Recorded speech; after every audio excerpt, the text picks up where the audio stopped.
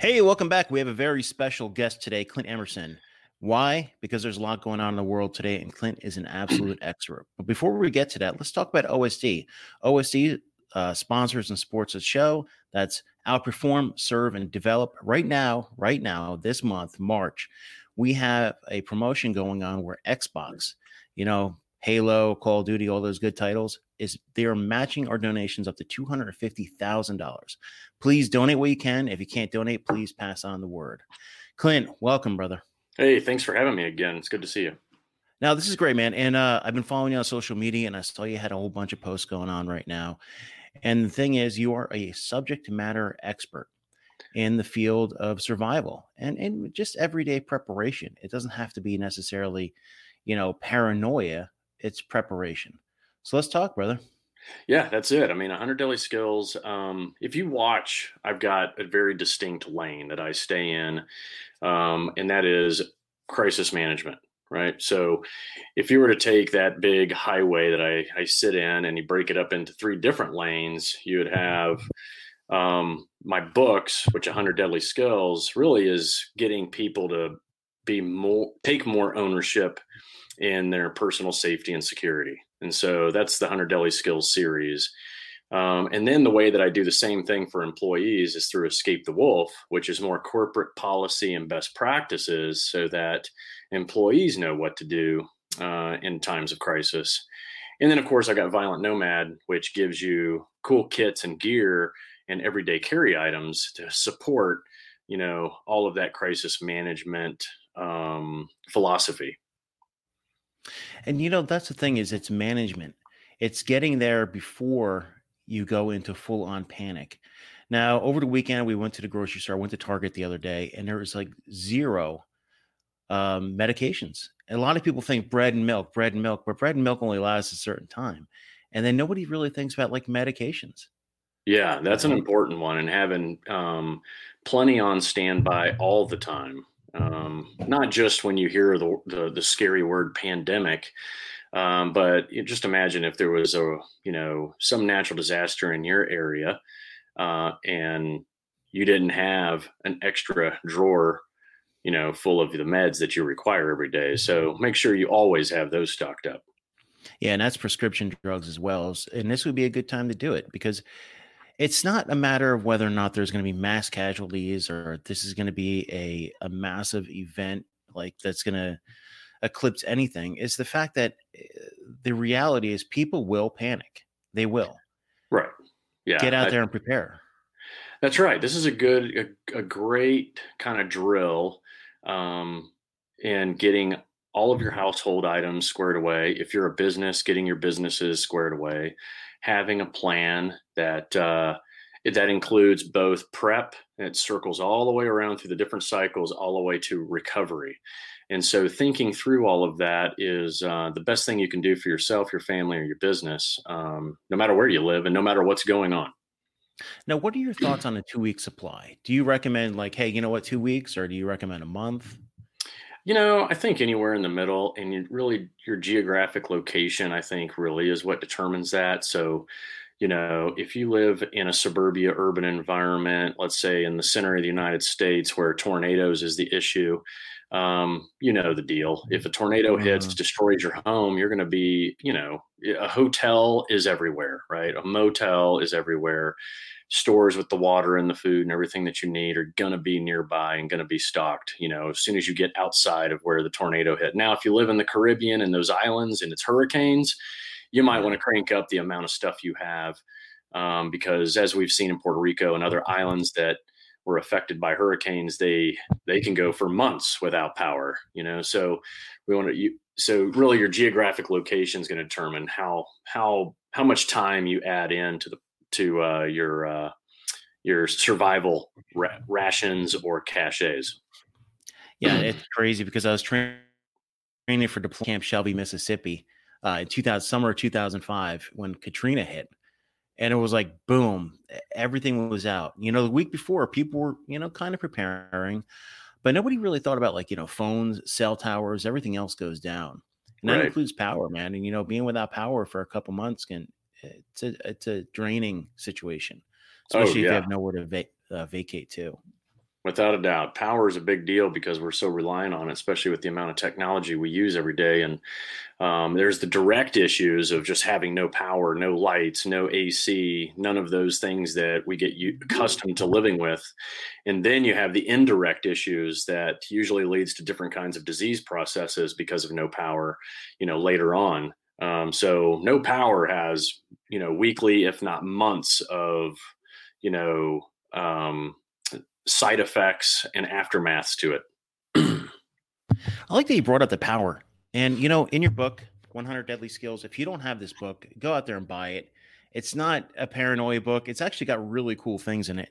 And one of the things he says, keep a candle and a lighter next to your bed. I'm like, that's one of the things you just don't think about. You know what? Maybe my flashlight batteries died. Maybe the power goes out. But like an actual candle is like, it's going old school. It's good, man.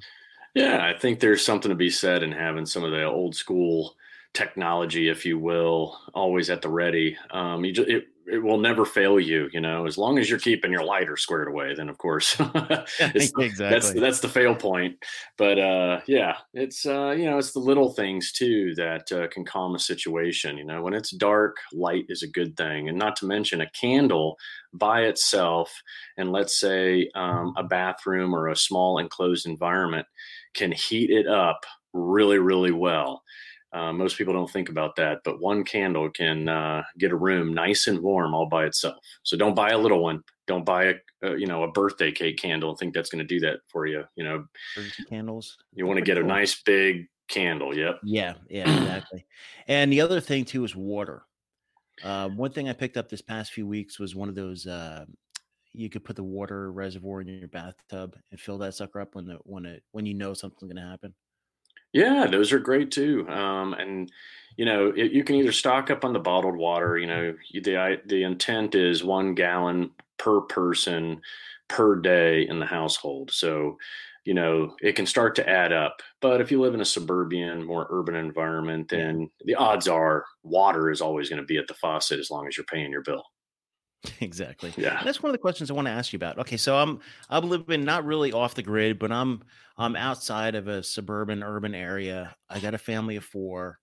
Um, it takes me a half hour to get to the grocery. What are the absolute necessities I need to go out and it, not just for like pandemics or anything else, but I just want to have a solid 2 weeks. What do I look for? Well, you look at it as anything that's life support oriented, right? So we already talked about water. Once again, that's 1 gallon per person per day. So that can add up to a lot of square footage in a closet or wherever you put those gallons of water. And then, of course, food, right, comes in second place. Keep in mind, you can go, upwards to 30 days. They say I've never tested it without food. Not that I would, not that I would want to, but and it's easy. I mean, as far as like food goes, it doesn't have to be canned food. It can be any of your backpack, type pouch Mhm. foods. It can be MREs or the meal ready to eat military type stuff. And then, of course, you can do cans and stuff. Yeah. Yeah, and I would keep those at a minimum, somewhere between 800 to 1,000 calories per person per day. And that's really rationing, right?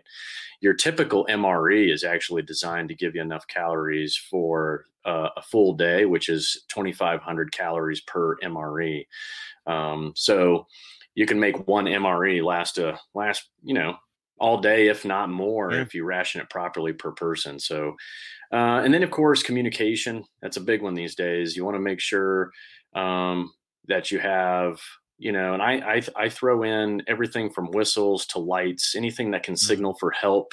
And then, of course, your more common sense stuff like your phones, batteries, battery chargers. Mhm. Keeping in mind that even though some phone services may go down, SMS may still work, and that will Yeah. become your primary form of like trying to get the word out or trying to get help to you. And what's great is a lot of states are slowly starting to adopt an SMS capability for 911. So you can literally text 911 for help in some cities, but you need to check your local authorities for whether you have that or not. So you've got water, food, communication, of course, environmentals, right? So if it's, staying warm, if it's, the dead of winter, staying cool if it's the dead of summer. So I think those are really your big life support items. And then, of course, first aid and medical, making sure you have the right drugs with you, making sure you have a trauma kit of some sort. Tourniquets, of course, have gone from taboo to, really the first thing you're going to do, right, for major bleeders. Yeah. Yep. So I think those are the big nuggets. Everything else is kind of like good to have. We always need to talk about too is sanitation. Make sure you designate, places for sanitation. You know what I mean? And yeah. Washing. Right. One thing about your book I like, and it's not just, hey, 100 skills to go kill people. This is 100 skills to stay alive. And you do address hypothermia, heat, everything. So it's a basic survival manual. And I have to tell the audience out there that it is, and Clint and I were talking about this before, it is a durable book. You could throw this in a backpack, you throw this in a car, and you can refresh your memory. Because I tell you what, I can read this whole thing and I'll forget things. So you want to keep a copy handy.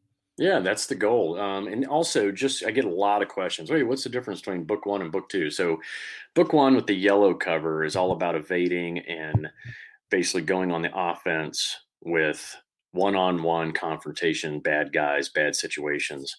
Book 2 is all about facing and surviving different types of crisis events. So you just name some. I break it up like your rural type stuff when you're out in the middle of nowhere survival. And then you've got, of course, all of these urban threats. So I made sure within the 100 skills to cover pretty much every single environment in that green book, which is the survival edition. No, it does even have a small section, not even a decent section on emergency medicine in there. It's just every.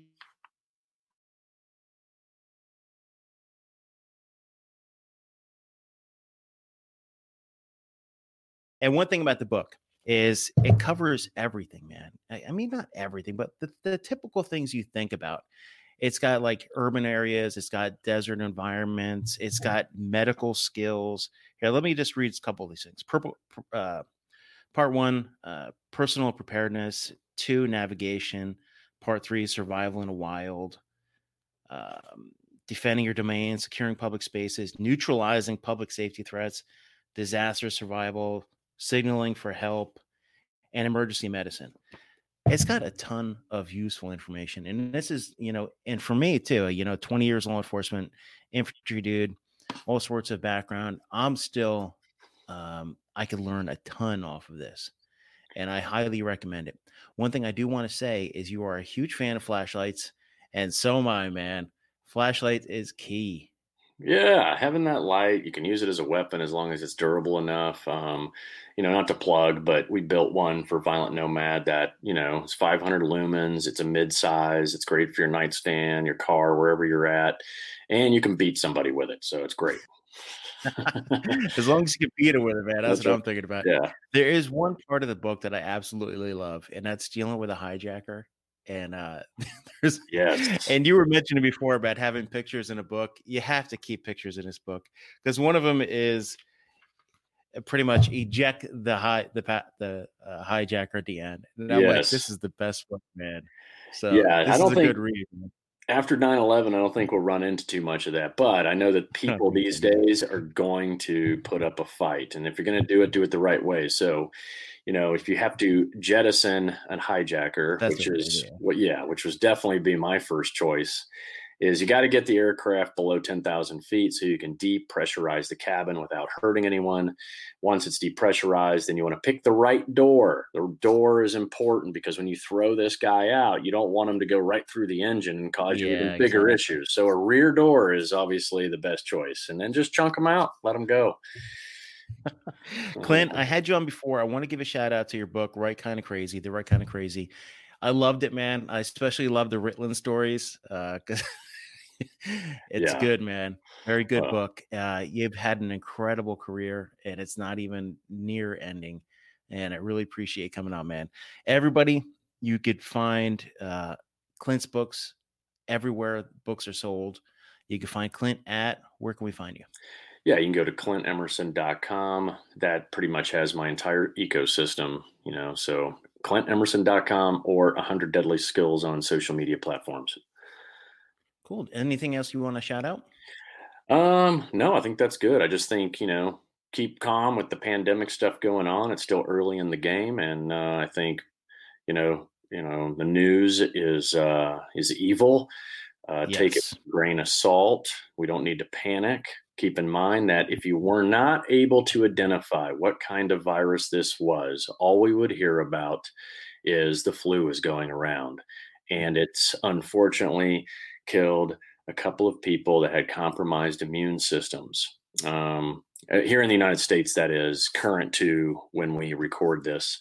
And then, of course, it's killed upwards of 2,000 globally, but that is still less than what the flu has killed this year. So let's just keep things in perspective. Let's pretend that it couldn't be identified under the microscope, because Yep. if this was, 30, 40 years ago, we wouldn't even hear about it. We would just think it was a different strand of the flu going around.